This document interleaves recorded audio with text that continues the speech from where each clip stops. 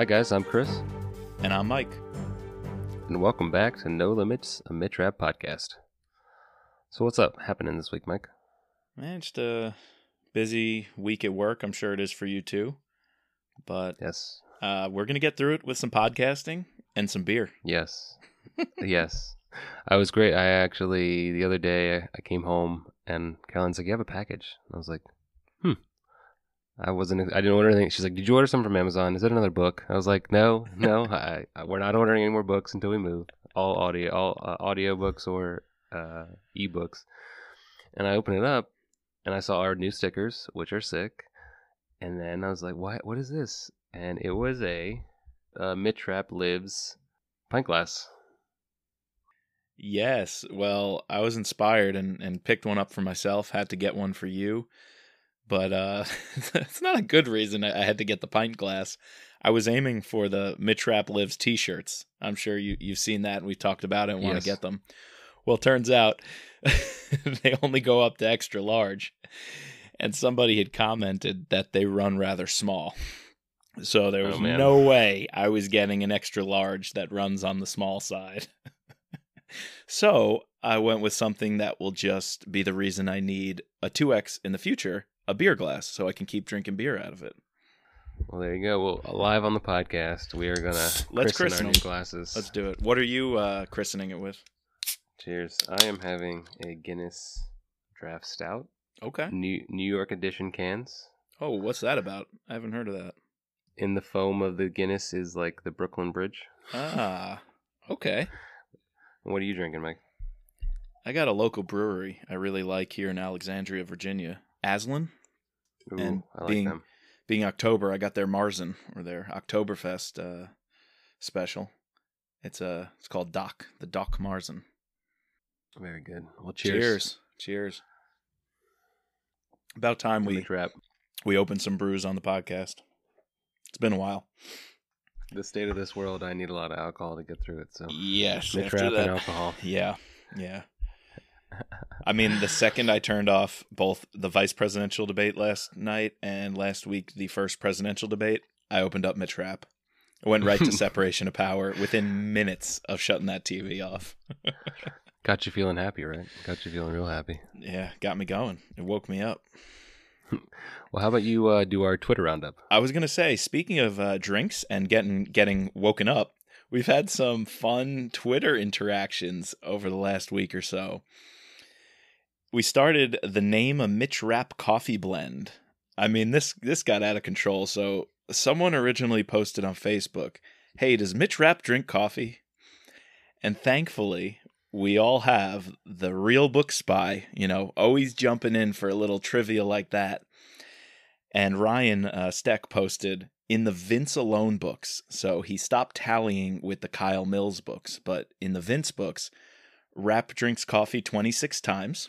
So the answer is yes, Rap loves his coffee. I think I remembered from the book we're going to talk about today, Separation of Power, there's like at least 2 times where he drinks coffee. Mm-hmm. And overall throughout the books, coffee is consumed 123 times. Wow. Take a guess which book has the most coffee consumed. You probably won't be surprised. There's a lot going on in this one. Consent to Kill? Consent to Kill it is. And throughout the story, there are 19 different characters seen drinking a cup of coffee. So we tip our hats to the Real Book Spy, Rap's biggest fan. Nobody can deny that, Ryan Steck. Thanks for that info. I feel like that took a lot of time for that knowledge, but I'm glad we have it. We have it. Well, anyway, I saw all this going on and I jumped in and said, wait, Jack Carr has his own Revenge blend. And if you knew that, it's a Black Rifle Coffee. These guys are awesome. It's a veteran-owned business, awesome social media stuff. They put out great content, and I hear their coffee's good. And, a lot of their profits go to support veteran causes. But Jack Carr has his own Revenge blend.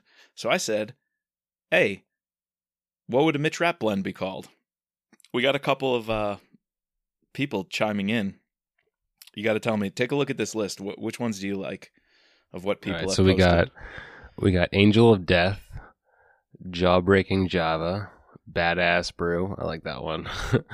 Brutality, Skull of My Enemy's Dark Roast, Blackout Blend.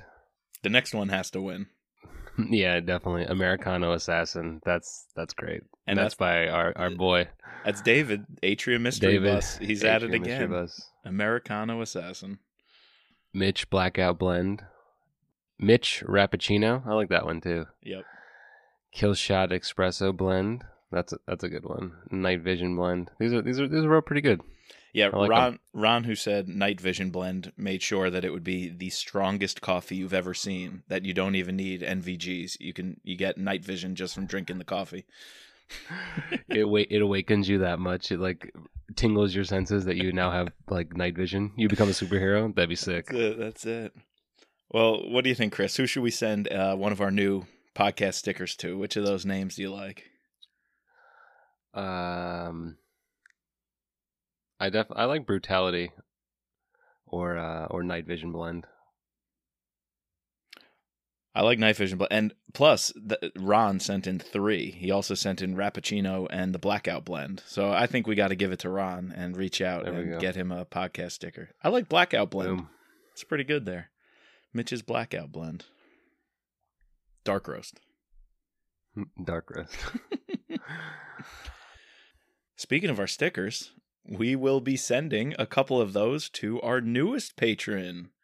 So we want to welcome Steph K. Thank you so much. We really appreciate you joining us and supporting this podcast. You can become a patron, get some perks, and help us run and keep the show going. Just go to mitchrappod.com and click the orange Support Us on Patreon button. Yes. And we got to mention that we're going to have our October book giveaway for our patrons. Again, we're doing a winner's choice. So we got 6 different autographed Mitch rap books for the winner to choose. Those would be Executive Power, Extreme Measures, Pursuit of Honor, Act of Treason, Protect and Defend, and The Survivor. Which one did Peggy end up picking? So she picked The Survivor. I sent it out to Germany. Hopefully, nice. It'll get there. And you have another copy of The Survivor, I'm guessing? I have 3 signed copies, so I'm keeping one. Nice. One went to Peggy, and the winner of October, if they pick it, I do have a 3rd. Yep. I was also told by my wife to lay off on the book buying as well. Yeah, it's a common theme amongst this podcast, significant others. So, yeah. But if you're interested in winning one of those books, go ahead and sign up to be a patron. We'd love to have you. And we got to make a big announcement, right, Mike? Yeah, if you sign up this month, you will not only be helping us support the show, but your next 2 months, all 100% of your Patreon pledges, we will donate to the Prostate Cancer Foundation. We are happy to say, thanks to our amazing patrons so far, we were able to cover our podcast operating costs for the rest of 2020. And because of that, we have at least 2 months, all of November and all of December's pledges will go directly in a donation to the Prostate Cancer Foundation, for specifically for the work that they do with veterans.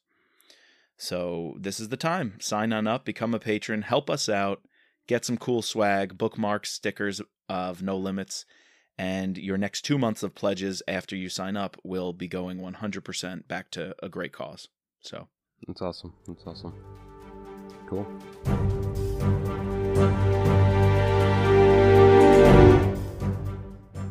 Well, Chris, what are we covering today? What are we about to get into? So this month, October, is Separation of Power Month.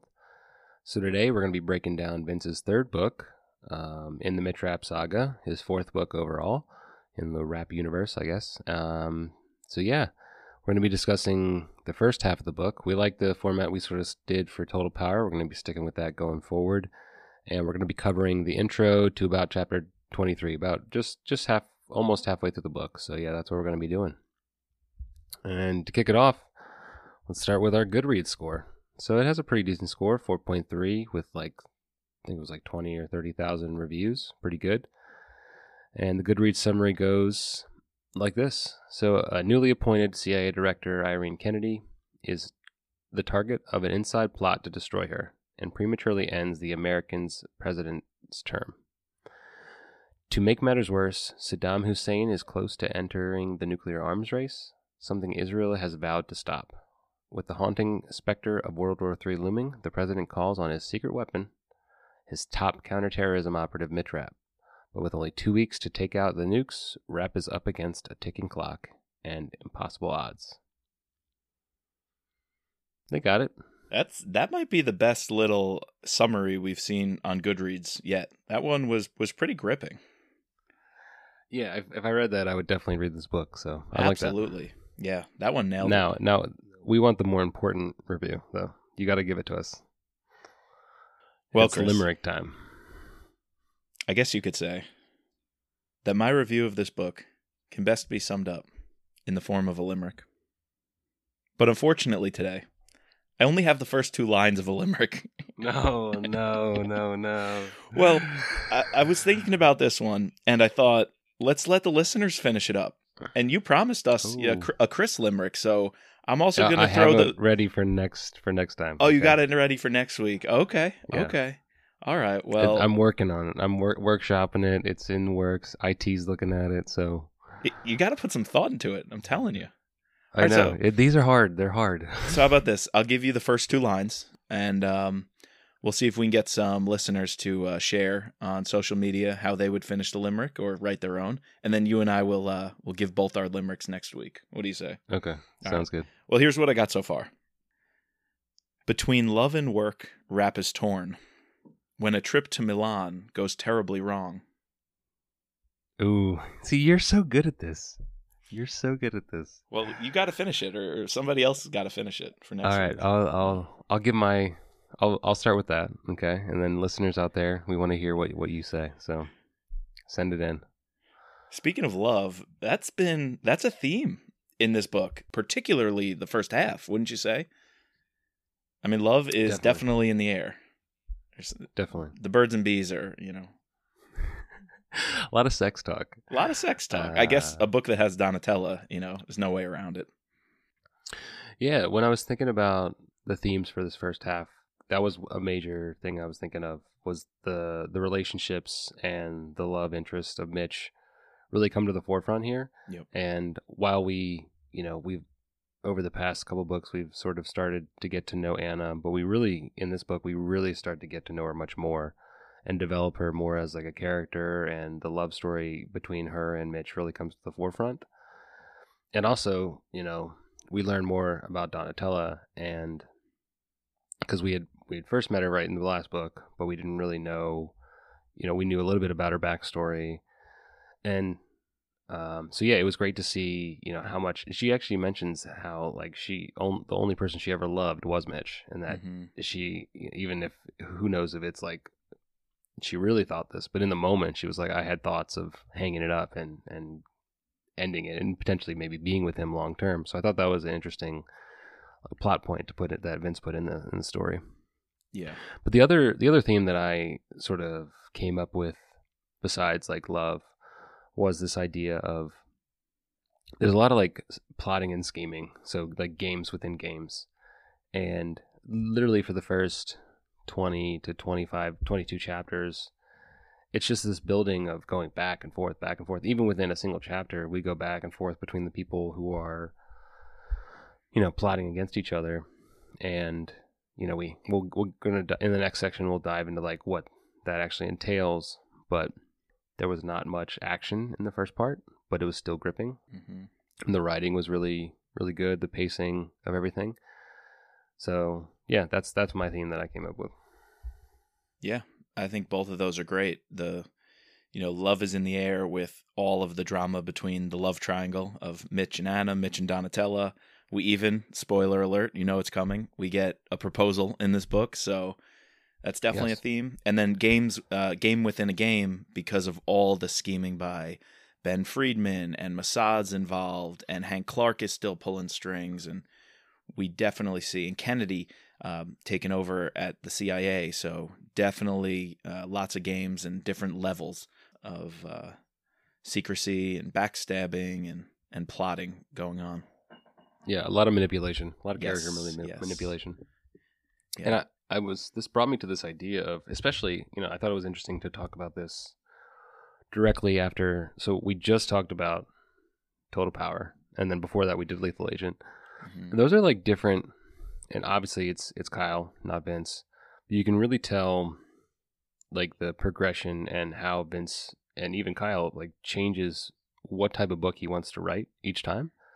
And I was thinking back to the previous 3 books that we had done before coming here, how we'd done Term Limits, Transfer of Power, and then the Third Option. And each of them are like a little bit different, you know, and then this one, so I thought, you know, Term Limits, it's just very, not psychological thriller, but like, you know, a thriller novel. And then there's like a twist at the end because we find out that the bad guys are actually good guys or, you know, whatever. And then Transfer of Power to me was sort of like this pure action novel with like a hostage crisis, you know, you have to send in the Mitch to save the day. And then we talked about how in the Third Option, it really like showed off Mitch's spycraft. Whereas like we saw like him as an operator in Transfer of Power, but not so much as a spy. But then the Third Option really brought that out. And to me, it reminded me very much of The Bourne Identity. And then so for Separation of Power, with a lot of the storylines continuing over from the Third Option, to me, it feels very much like The Bourne Supremacy. You know, it's almost like these next 3 novels are Flynn's adaptation, or, you know, he's very much, I feel like he's inspired by the Bourne trilogy in these novels. Would you agree with that? Yeah, I'd agree with that. And I would also say this is kind of a breakout novel in the sense of we see Mitch being built up as this spy. We see him with his spycraft. In this book, particularly the second half, we see him with the military and special forces and Army Rangers, and we're going to see him operate in a war zone on the streets of Baghdad, and how he can think through a mission, plan out the mission, and nail every step, which does include his spycraft with disguise.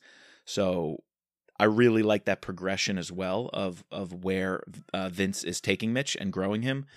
And you know, I've clamored for it. I've been talking about this for a while. I just want to see Mitch in the Middle East.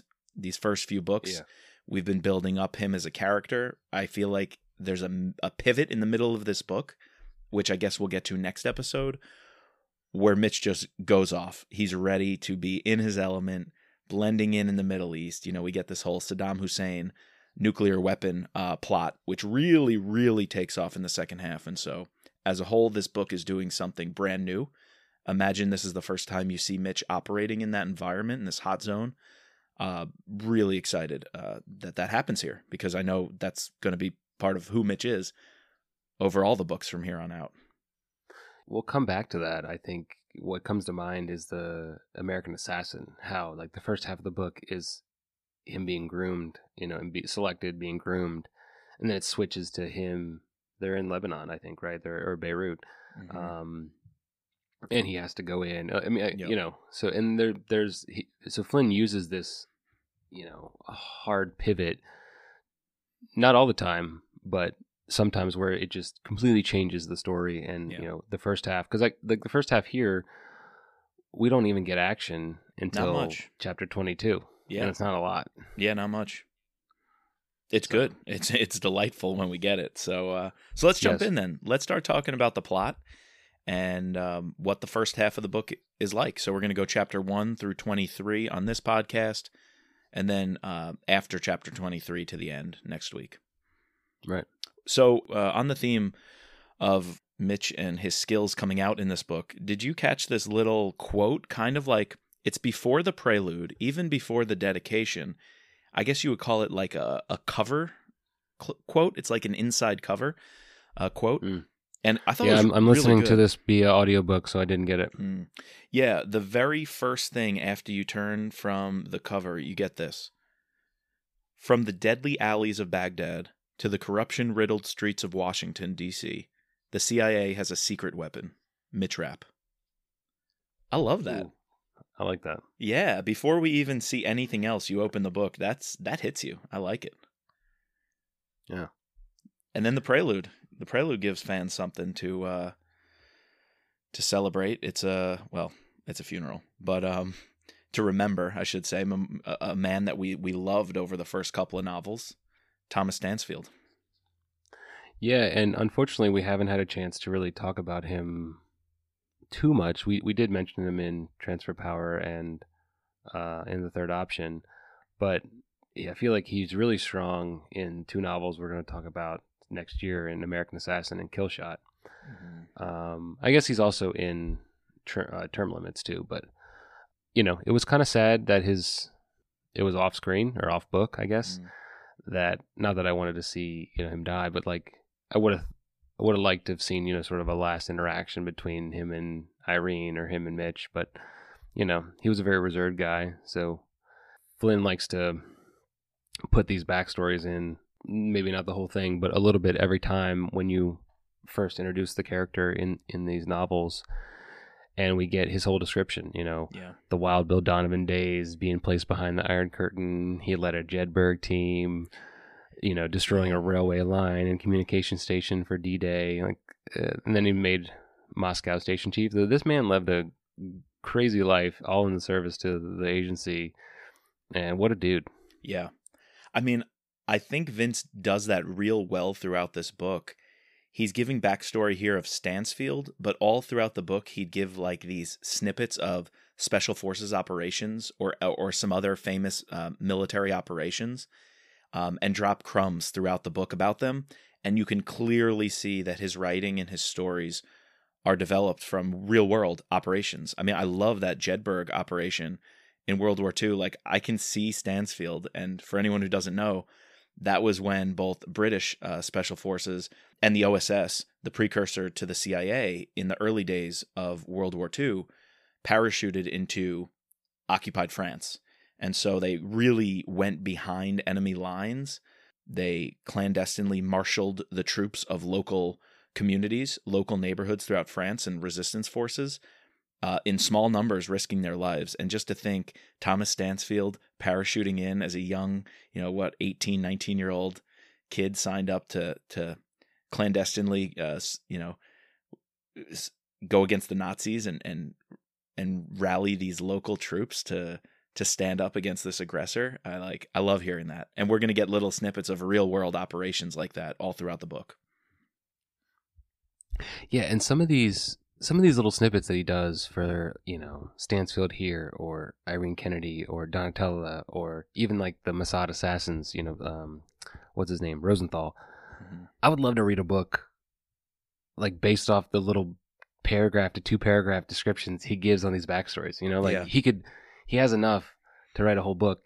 I was thinking at one point, wouldn't you love to see a little spin-off series that was just Donatella and Rapp, like, oh yeah, being a team back in the day? Absolutely. And then fast forward, wouldn't you love to see that for Stan Hurley? And Kyle's talked about that. He would love to write something about Hurley. Kyle said he loves, the early days of the CIA, or maybe Cold War thrillers, kind of like a Le Carré style. And I just think that would be amazing to see Stan Hurley operating in his younger years. I just think that'd be amazing. Yeah.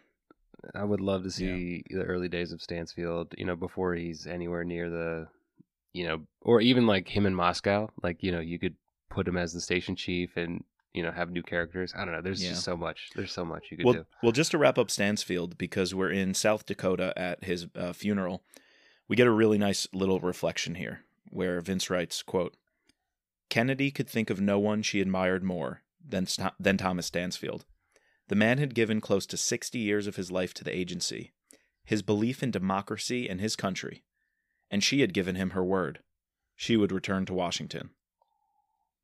You can already sense a battle coming about Kennedy fulfilling her obligation to Stansfield to take over the CIA and give it her everything that he taught her and that he groomed her for. So I like that funeral scene as the opening. Yeah. So right after the funeral scene, we then jump into one of the first of our 4, I feel like, 3 to 4 main storylines that are sort of all, we're jumping around between each one through these first, 20 or so chapters. And the first one being, the plot with Hank Clark. We see him, he's down at his island in the Caribbean. He meets with this piece of shit investor who is complaining about the money, and he doesn't want Irene to be the to be in charge of the CIA, because he wants this. What I thought was really cool, because both me and you read the Dan Brown novel, not Deception Point, but the other one, about like how the NSA computer like goes haywire, and so reading about Echelon, because I think like Dan Brown wrote that around the same time that this novel was written, so like that must have been in the papers about like back of the day. And Echelon was this like computing software, supercomputer that can spy everywhere and anywhere, combined with a physical network to actually eavesdrop. It was really advanced for its day. And so I guess you would say kind of like what would later we'd all talk about the Patriot Act and spying. Echelon was kind of like the first wave of that and the technology, the infrastructure that would allow for it. Yeah. Yeah. So we have that storyline. Then we have, which is going to be the Rapp and Anna, and then later on Donatella storyline. Domestic really begin troubles. To see, domestic troubles. You know, my lover and my side piece and my main squeeze are going to meet each other. And a ring in the pocket the whole time. Yeah. So we see Rapp at his house on the Chesapeake with Anna, and they're living together. He's thinking about marriage, and at the same time, he's very hesitant about going to Langley. He doesn't. He always has, even in Total Power, the jitters. When he hates going to Langley. Yeah. He hates going. He even parks he has a spot that has his name on it, but he never parks Not there. Parking there. This is different though, because it would be his first official day on the job. True. So it's not only his usual going to Langley kind of jitters. It's also, I'm going to Langley as a public person, as someone that people at Langley are going to know. Like, my paperwork is filed. This is a job. Yeah. That's way different for Rapp. And he's a little skeeved out. Yeah. When he goes there, that the secretary knows his name. Yeah. Yeah. I thought that was funny. He's like, I'm supposed to be the Orion team. Like, you shouldn't know me, but now everyone does. He's going to be a special advisor in CTC, right? In counterterrorism. Yeah, on the Middle Eastern desk. Yeah. In the Middle Eastern desk. Yep. Yeah. But just to jump back to this opening scene with Rapp and Anna at his house. So there's this one quote that discusses, the nature of Rapp, and obviously this is going to be some sort of sticky point that's probably that is going to come to a head with their relationship, because she's a journalist, he's an assassin, and so about Rapp's killing over his lifetime, and it says, so he had never bothered to count each and every person he'd killed. The obvious reason was that he preferred not to know, and the more practical one was that there was no way he could ascertain the actual number. Machine guns and explosives, the indiscriminate weapons of war, made the tally impossible. But the number was large, and Rapp knew it. It was well over 50, possibly 100, and those were only the ones by his hand alone.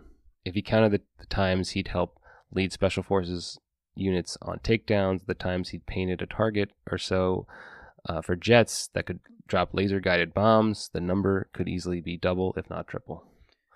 Yep. He's killed a lot. Yep. And that's going to be, the fact that he's done that is going to be a huge elephant in the room for him and Anna. Yep.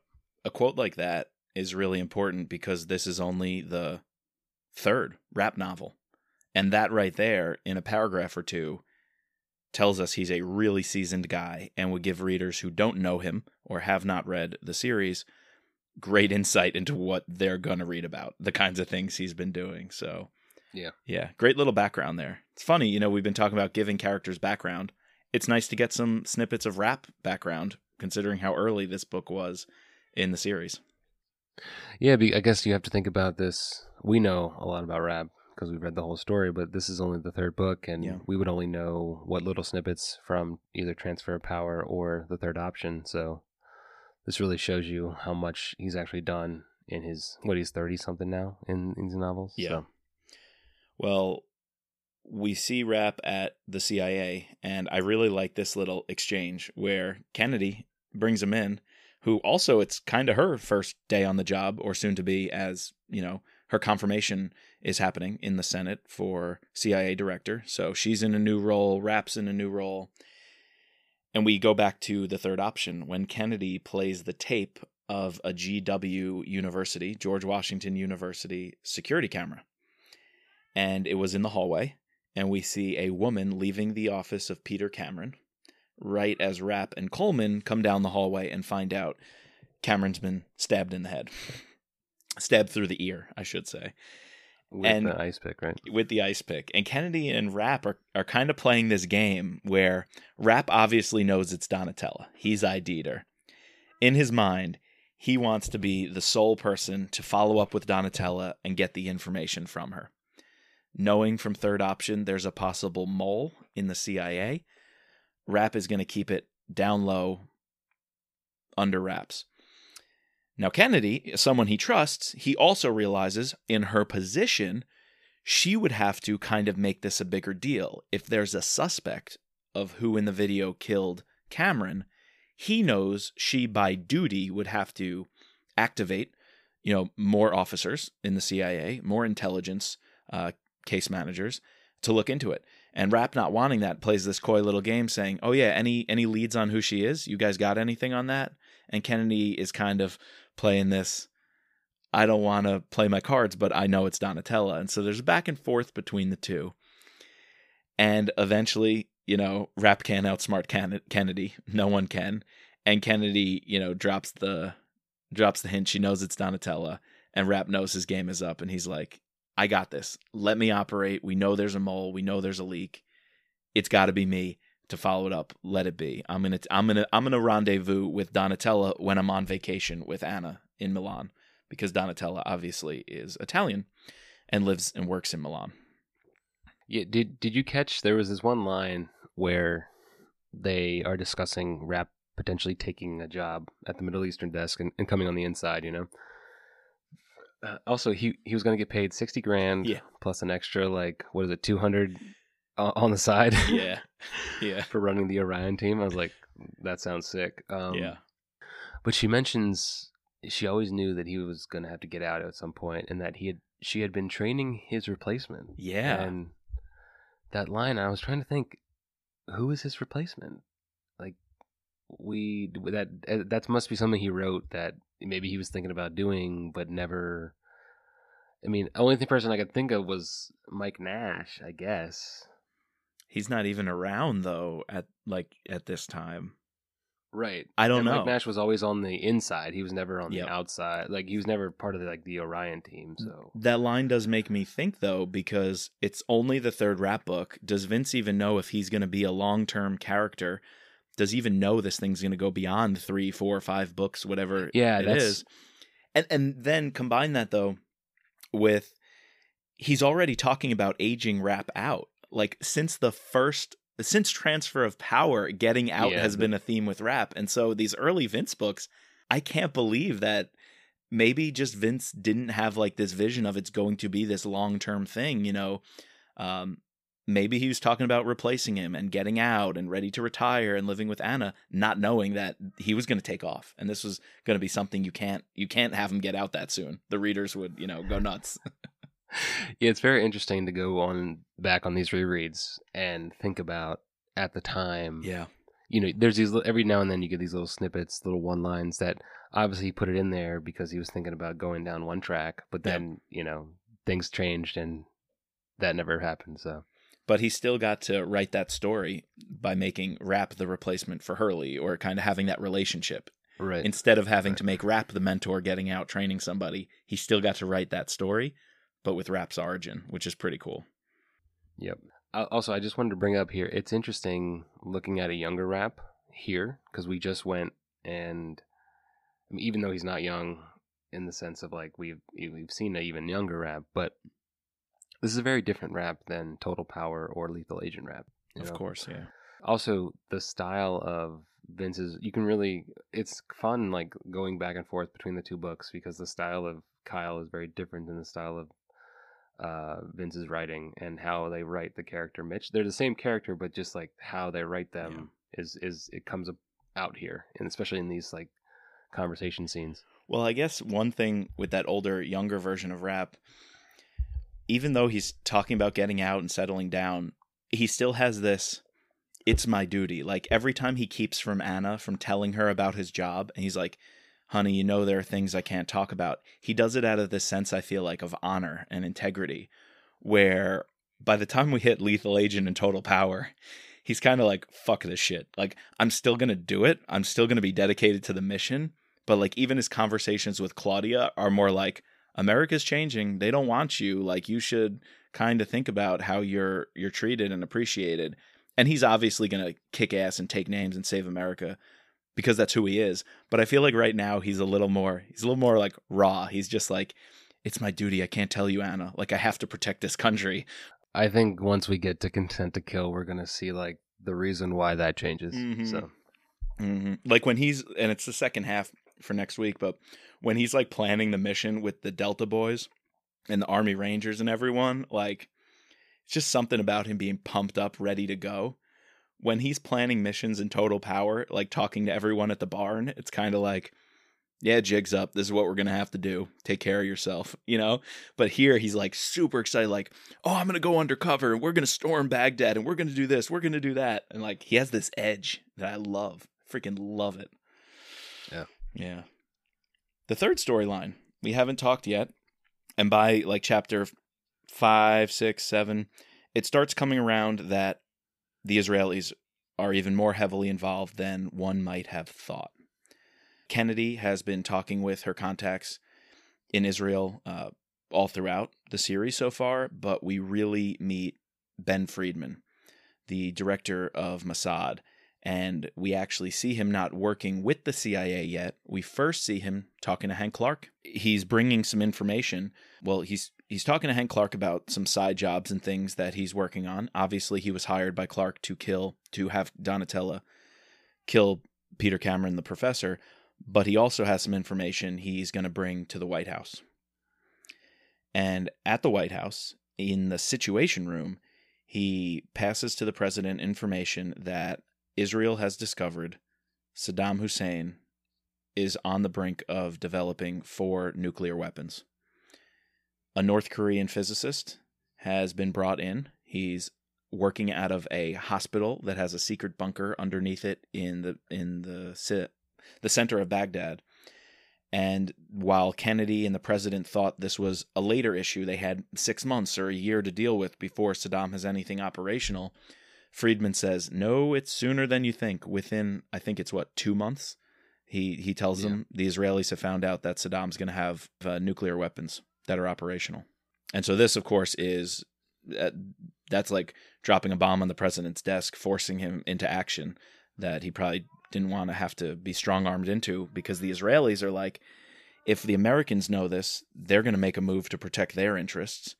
If the Americans don't move, they know we're going to have to do it. And if the president knows, the U.S. president knows, if the Israelis have to make that call and invade Iraq or send a team in or bomb Baghdad, that's going to launch a whole shitstorm across the Middle East. And so he's kind of the Prime Minister Goldberg of Israel, and Ben Friedman and Mossad are strong-arming the president into saying, you have to do our dirty work for us. Yeah. So while all that's happening, and so Ben is obviously involved both in the bringing the information about Saddam, but he's also heavily involved with trying to use Hank Clark help Hank Clark to get him into the presidency. And he's heavily involved in the, knowing about what happened during the third option, try to make the CIA look bad, and allowing Clark to use, or having Donatella, take out his man.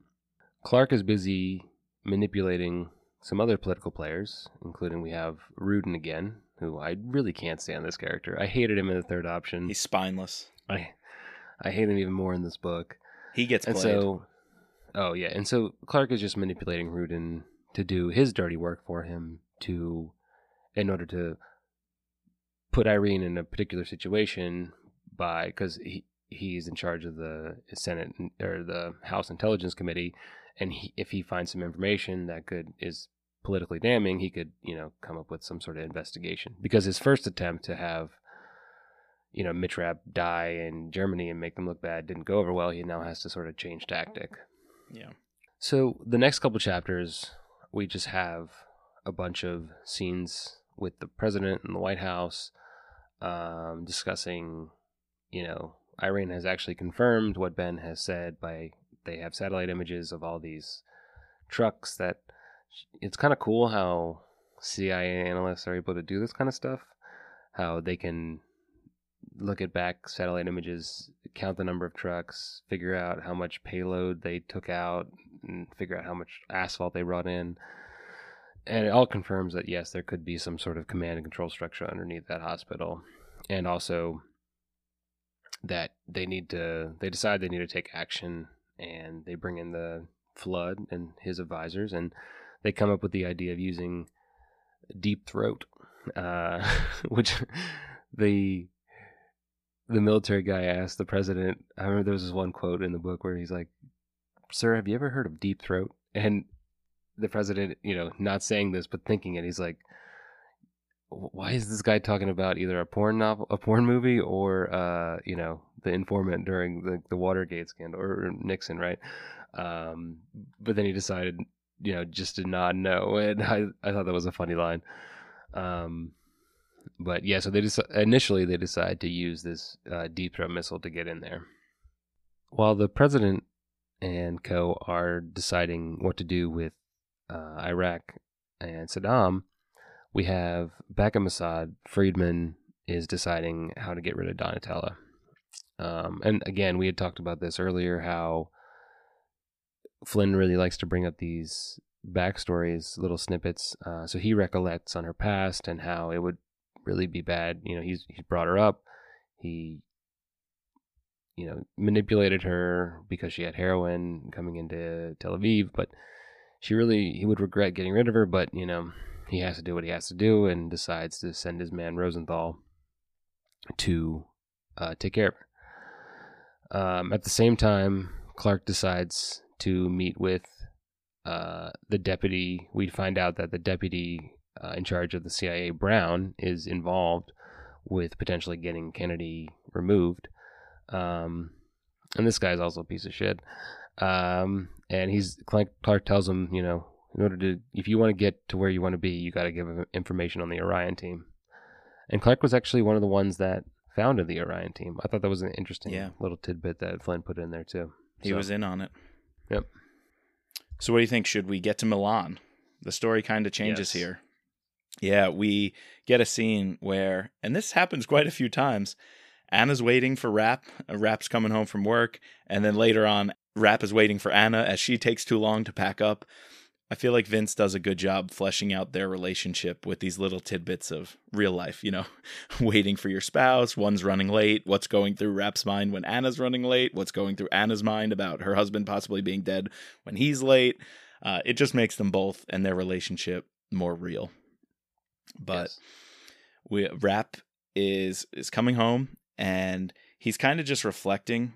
There are a lot of car scenes where Rapp is driving here and there. I thought this was pretty good. Rapp is, he's thinking about marrying Anna, and he has the engagement ring that he plans to bring to Milan, and he's feeling his pocket for it while they're in the airport and everything. And he's thinking on what he's been through and how she can, or anybody really, could never understand. And again, it's so early in our time with Rapp. I thought lines like this really give us a deeper insight into who he is and how he operates. So Vince writes, quote, "He had been on the front lines. He had seen what the enemy was capable of. He had seen them kill innocent women and children without hesitation. As far as Rapp was concerned, this was the major difference between them. In all his years, in all of the operations he'd conducted, his record was clean. He had yet to kill a non-combatant. He did his killing up close, usually with a knife or a gun, and on rare occasions, he'd used explosives. He was immensely proud of this, and he had come to realize that it was probably the only thing that allowed him to sleep at night." And so thinking about living his life with Anna, Rapp has to kind of rationalize to himself. He can't tell her everything. So these you're a super secret CIA man. What have you done? Who have you killed? I mean, Anna saw him kill, her potential rapist in the White House. So she knows what he's capable of.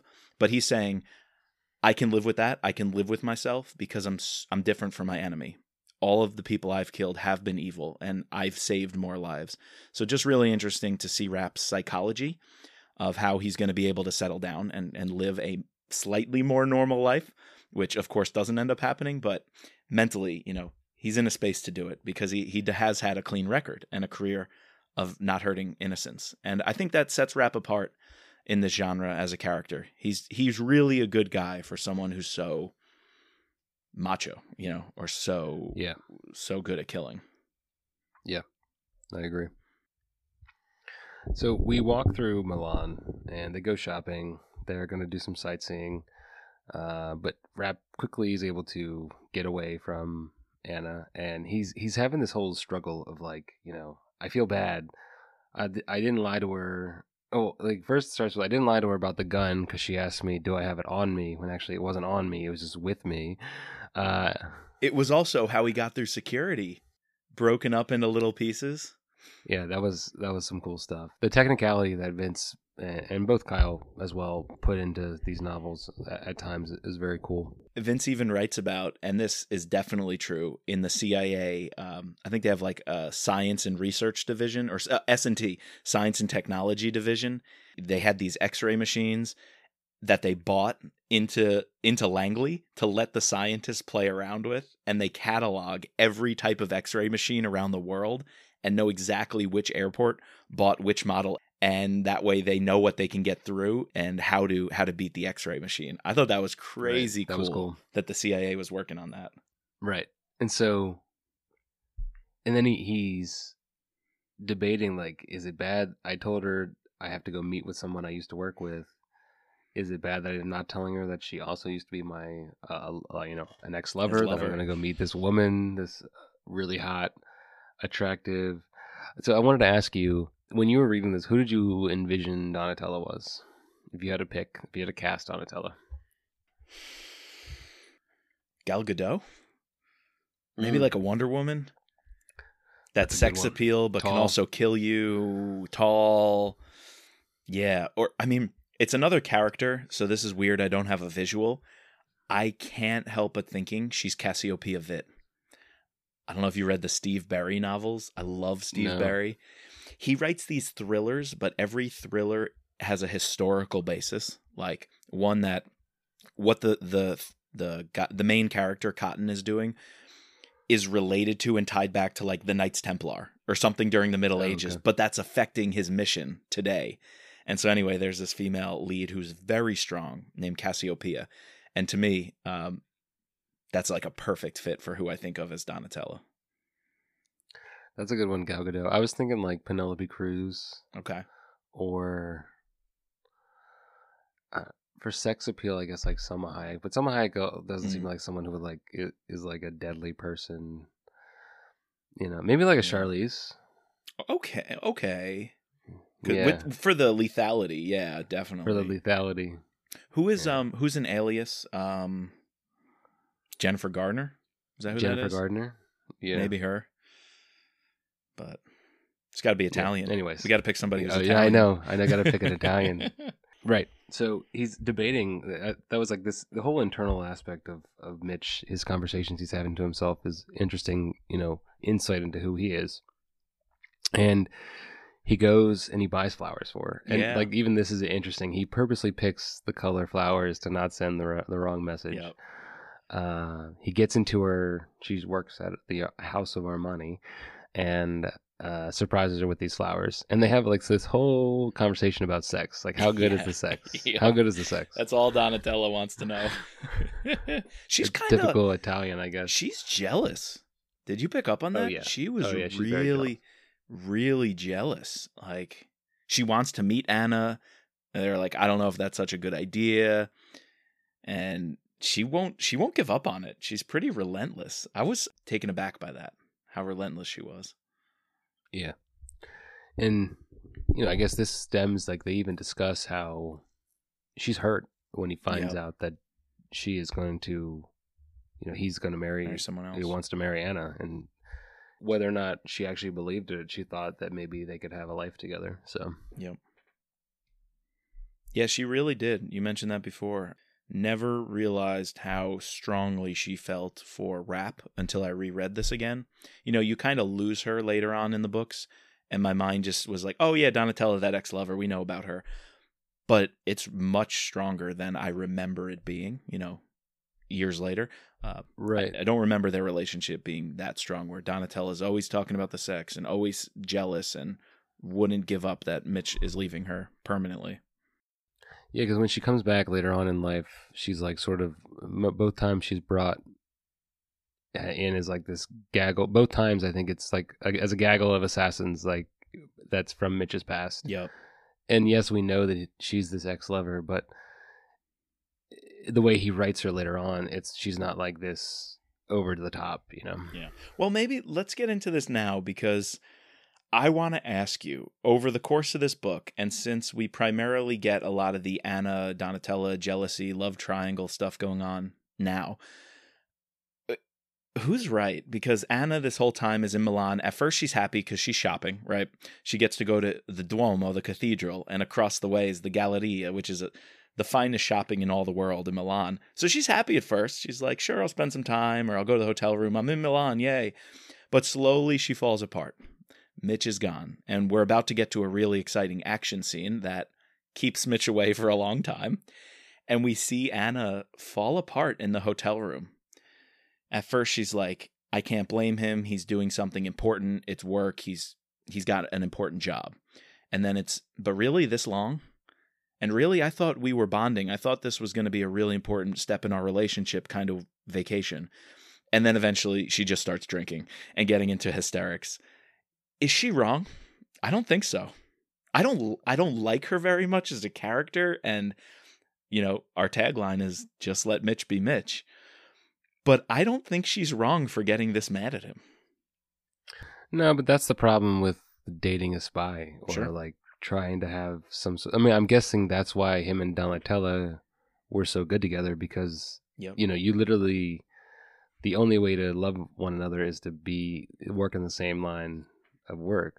So, but when you do that, also you run the risk of, you know, what if Donatella flips on him? You know, like there's been movies written about that kind of Yep. stuff. So, yeah, I don't know. She's not wrong, but that's what you run into trying to someone who is in Mitch's line of work, trying to have a normal, because Mitch is not normal. No. He that's one of the recurring themes of this entire series. He wants to have a normal life. He wants to have a family.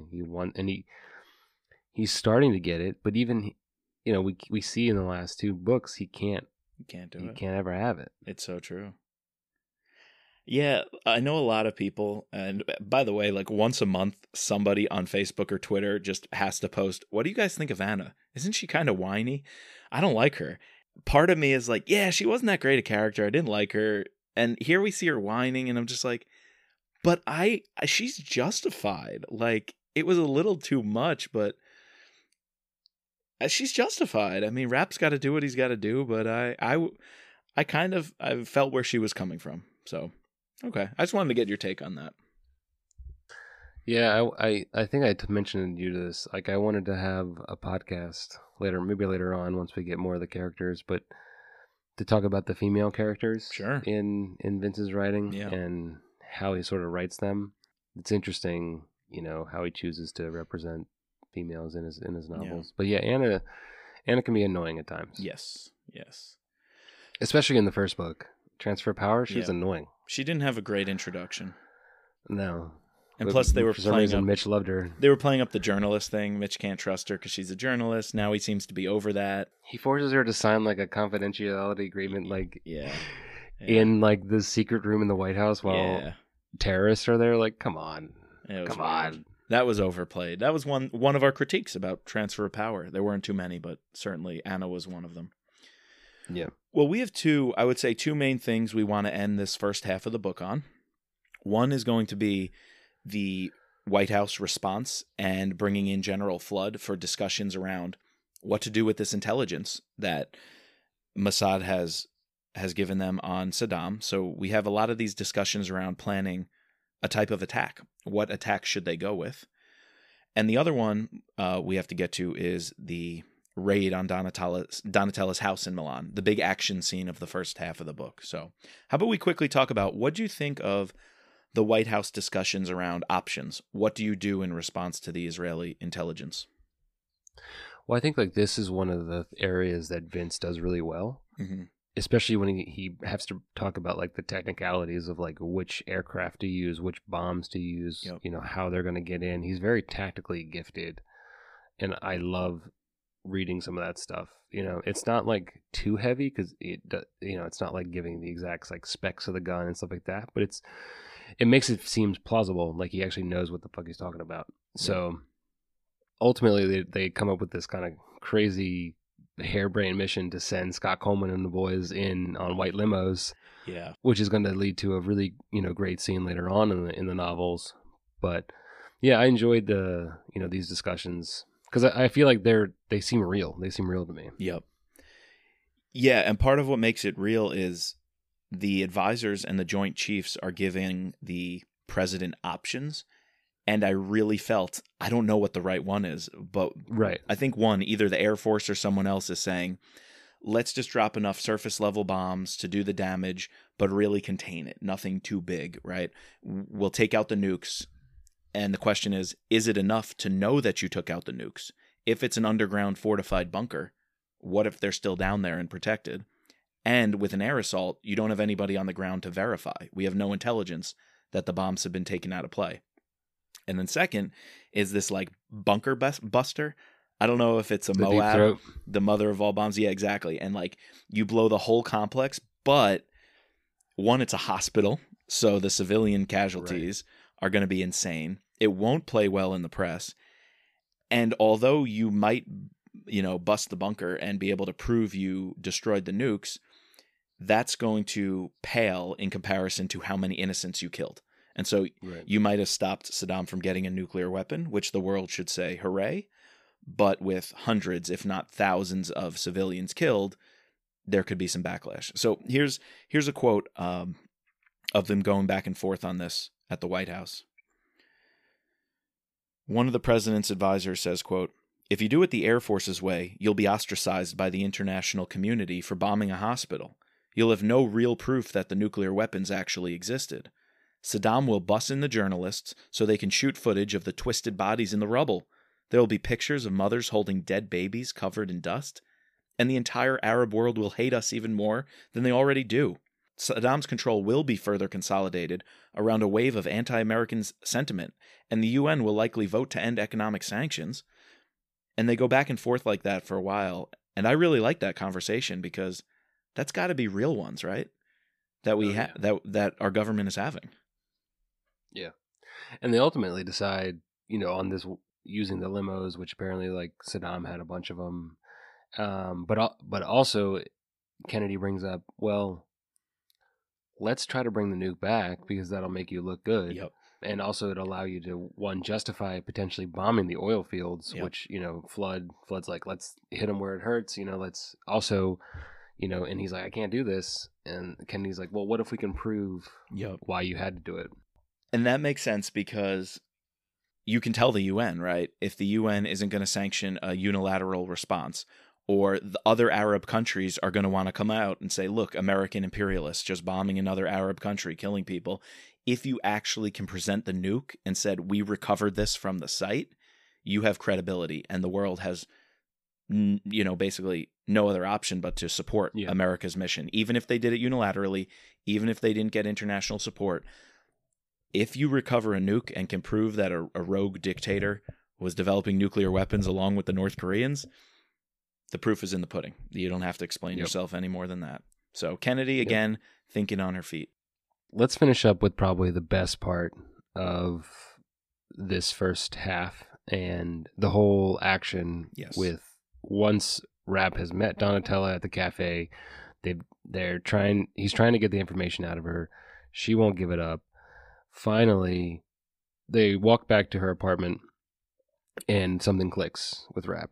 He's always on. He never turns anything off. And immediately he squeezes her hand 3 times, and he signals that he's seen someone 3 times today. And it's like, oh shit. Not a coincidence. No, not a coincidence. So this leads to a series of things where he wants to, one, make sure that she gets into her apartment okay, and 2, he wants to follow up on who the hell this guy is. Donatella doesn't really quite play along. She was like, I can take care of myself. Mm-hmm. Goes up to her apartment. Meanwhile, Rosenthal, who is this, we haven't talked much about him. He's an interesting character, and Vince actually like sort of was Munich. Obviously, the movie Munich hadn't come out yet, had it? When was that movie? I don't know. I haven't seen it. You haven't seen Munich? What's it about? It's about the About the Israeli hostages at the Olympics? It's about a team of Mossad agents that go and find and kill all of Black the September. people who it's like a fictionalized version of. So I couldn't help to. Obviously, I think that movie came out after this. Eric Bana, Daniel Craig. The Rosenthal character is, the backstory we get with him about how he was, this tiny guy who could get into places in Mossad, infiltrate Hamas, and he's a pretty capable assassin, but he underestimates Donatella, and he's like, oh, this she must be some call girl that the agency uses to lure people in. Although Ben Friedman did warn him that you need to take a team. But he underestimates her. He's able to get into her apartment waiting for her, but she's ready. And the scene where she storms in with the knife up against her forearm, gun out. Yep. She like throws her coat, does a somersault. Like I'm just envisioning that in my head. That'd be like a sick scene. Definitely Gal Gadot is. Gal Gadot can do it. That's straight out of Wonder Woman when she's attacking that village.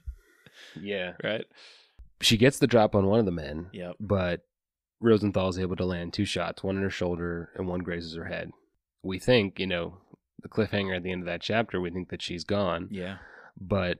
Well, that's a big cliffhanger because she still hasn't told Rapp. Rapp is bugging her at the cafe. Like, you must tell me who hired you to kill Peter Cameron, because whoever hired you tried to kill me. And whoever tried to kill me wanted to fuck up the CIA and wants to destroy Irene Kennedy. And Donatella is so close, but still saying, I can't give away Ben Friedman. Not because she doesn't want an international incident, but Ben Friedman and Mossad saved her. Remember her backstory? She was like a druggie. Well, she saved her or manipulated her? No, manipulated her. I mean, that's the thing, though. It's both, right? Like, she was at such a low point in her life. Drugs, and you saved her. You gave her a chance at life, but you were manipulating her at the same time. She's torn because she sees Friedman as not just a mentor professionally and trained her in this work, but as someone who an intellectual equal. An intellectual equal, but also almost like a father figure, or even just an older brother who, like, if you're down and out, you're down on your luck, who comes in and like takes you in. And yes, you're manipulating her. Yes, you're going to use her. And eventually, as we know, Ben's going to find her expendable and want her out of the picture, sending this team on her. But that's a major cliffhanger because she's the only one who can tell Rapp and the CIA who their mole is and who's orchestrating this. Who put the hit on Rapp in Germany in the third option? Like, that was a major cliffhanger if she died. Right. But she doesn't die. She's die. She plays dead, and she's able to take out Rosenthal. While all that is happening, Rapp is outside. He's like, "Fuck! She didn't wait for me. I'm trying to get this dude." He does get the drop on the man who he saw and alerted him, and we get our little nugget. He gets a little nugget on like who potentially it could be because it's very imperceptible. But the guy like curses in Hebrew. Yep. And Mitch even like doesn't even realize it at first, but then after a couple seconds, he's like, wait, we're in Italy. Yep. That was not Italian because Rapp knows Italian. Yeah. And, Rapp parla italiano molto bene. He's like, he knows his Italian, but he's better with French, which that changes throughout or we talked about how he's so bad at Spanish. And he's bad at Spanish. He shouldn't be that bad in Spanish. Fluent in French and Italian and barely knows Spanish by Lethal Agent. Okay. Nah, that's no go. It's a little sketchy. He's a master linguist. He knows Arabic, he knows Farsi. Yep. He's fluent in French and he's really good in Italian. Even if he shouldn't be as bad. Like I understand like maybe not knowing Spanish, but like he should be able to he's a freaking spy, so he should be able to pick it up pretty quickly. Obviously he's shown that he has this mind. If you have a mind for languages, then you can pick up on them really easily. I mean, you never know when you're going to be in an airport in Granada, Spain, trying to hunt terrorists, and you're going to need some Spanish language skills, right? Like, you never know. You might have to plan an op to take down ISIS's top technology guy on an airplane, so you might want to know some Spanish. The fact that anyways, I'm picking some nits here, You're but picking like your he nits. didn't have to be bad at Spanish. He could have just made him he could have just made him fluent in Spanish. I think last episode I dumped on Kyle enough with me questioning the Total Power research that we don't need you going in on Rap's language skills in the two newest books. We love the books. All we right. love you, Kyle. You are a rock star in our opinion and all of the fans' opinion. That's why we're here complaining. Like I love these books so much. That's why Chris and I are spending 2 hours on a night after a long day of work talking nonsense and drinking beer at 10 p.m. Because of you, Kyle. Because of you. All right, let's finish this up with some winners and losers. What did you like? What did not you like? What did you not? What did you like, and what did you not like from the first half of this book? Okay. It was a little slow. I don't mean to start negative, because you're going to hear next week how much I adore this book, how much I love particularly the second half. So it's coming. But this first half struck me as slow, a little too hung up on repeating over and over Anna and Mitch's struggles. We really want to have a family, we really want kids, which I loved being in the story, and I loved that being front and center. But almost every scene where Anna and Mitch are in it, it had to start with this whole background on, did you know they're thinking about getting married? And, they have a very serious relationship. And then next time we see them, they're going to Milan. It's not a honeymoon or anything, but they're really serious about their relationship. And, Anna's going to be mad at Mitch because, she was really serious about this relationship. Like over and over, we kept hearing about that, where almost like enough was enough at some point. So a little drawn out, a little bit of the love stuff. I like the love triangle stuff with Donatella. It made it both funny and interesting, of like Donatella is so sex obsessed and like wants to know everything about Anna, and she is jealous. And so I enjoyed it. Maybe a little too over the top, and it slowed down the plot a little. So I know I started with my negatives, but how about you? Yeah, I think that while it was a little slow, the writing in the first half was really good. Mm-hmm. Like there was some really good Vince Lynn writing in some of these chapters, and if you hadn't read Third Option or Transfer of Power before it, I feel like this is one of the books, one of the better ones, where you could literally pick this one up and based on like the loads, the 2 to 3 paragraphs of background Flynn puts in before each character or at the beginning of each chapter, you could easily, understand this novel. Yeah. But yeah, I wanted more action. That we don't get our first action scene until chapter 22. Yeah. But it's nonstop from here on out, to be honest with you. Oh yeah, half. It is. It's almost like two different books. It's almost 2 different books. Like, it's true. So it's true. One other thing I really liked, if you were done, I like the breadcrumbs. I loved, like your theme earlier, games within a game. Hank Clark is meeting with this business person because he's super connected to this thing. He's bringing in Ben Friedman because he's secretly having Mossad do some of his dirty work. But then Ben Friedman is, playing Donatella, and Donatella thinks he's her savior when he's really trying to organize a hit on her to wrap up loose ends. And then Rap is talking about proposing, possibly going on this vacation with Anna, but he's secretly wanting to finish up his work with Donatella. And Kennedy's in the background, right? She's talking about taking over the CIA, and she's involved in these conversations, but she was trying to play Rap by trying to get him to admit to knowing Donatella. And so I just loved all of that intrigue, and it didn't get muddied. It was very clear how these breadcrumbs were being left for the reader to pick up on in a clear way. Third Option, I thought that got a little murky. It was hard to follow. Here, I thought it was a bit more organized in the flow. And the breadcrumbs I also liked of real history, military history, with Vince talking about bringing up the Jedburgh operations of World War II with Thomas Stansfield. He does bring up the Munich Olympic hostage crisis. He brings up the Lillehammer incident. And later on, I can't help but think with the limo scene, he's referencing Operation Thunderbolt. So I love those breadcrumbs as well about real life history and military operations. Yeah, I would have to agree. All right. So what are we going to be covering next week, Mike? All right. So next week, as you can tell, I'm pretty excited to get to the second half of this book. One of the best action scenes of this book, if not a big chunk of this series, and Rapp fully operating and planning a covert operation undercover, in disguise, I should say, not exactly undercover, but in disguise in Baghdad. And I'm really excited for that. So we're going to be wrapping up this book. We will give you our limericks, and we will also share more about our winners and losers, along with our final rating of where this ranks in the Mitch Rapp saga. Yeah, and Mike, you're gonna post the covers because we're gonna Yes. have a bunch of covers for this. So Yes. tell us, look on Instagram not only for your limerick, look on Instagram and Twitter to finish our limerick, but also to pick your favorite cover. Yes, indeed. So we need to take this time to thank our patrons. Without them, this podcast would not be possible. This would be our special operator, Sherry F., and our special agents. We have Matt, Dawn, Dennis, Peggy, Catherine, Ray, and Jeff. Special thank you to you guys. And I can't say this enough, but please subscribe, rate, and review us. If you are listening to the very end, you probably like us. So using your favorite podcasting platform, give us those 5 stars. You can find us online at mitchrappod.com or on our Twitter or Instagram handle at mitchrappod.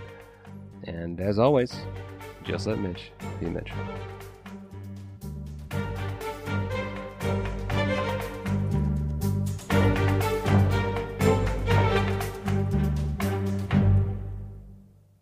Just a disclaimer, this podcast is not affiliated with Vince Flynn, Kyle Mills, or Simon & Schuster, but thank you to them for bringing us the wonderful world of rap. And the music soundtrack is Guerrilla Tactics by Raphael Crooks.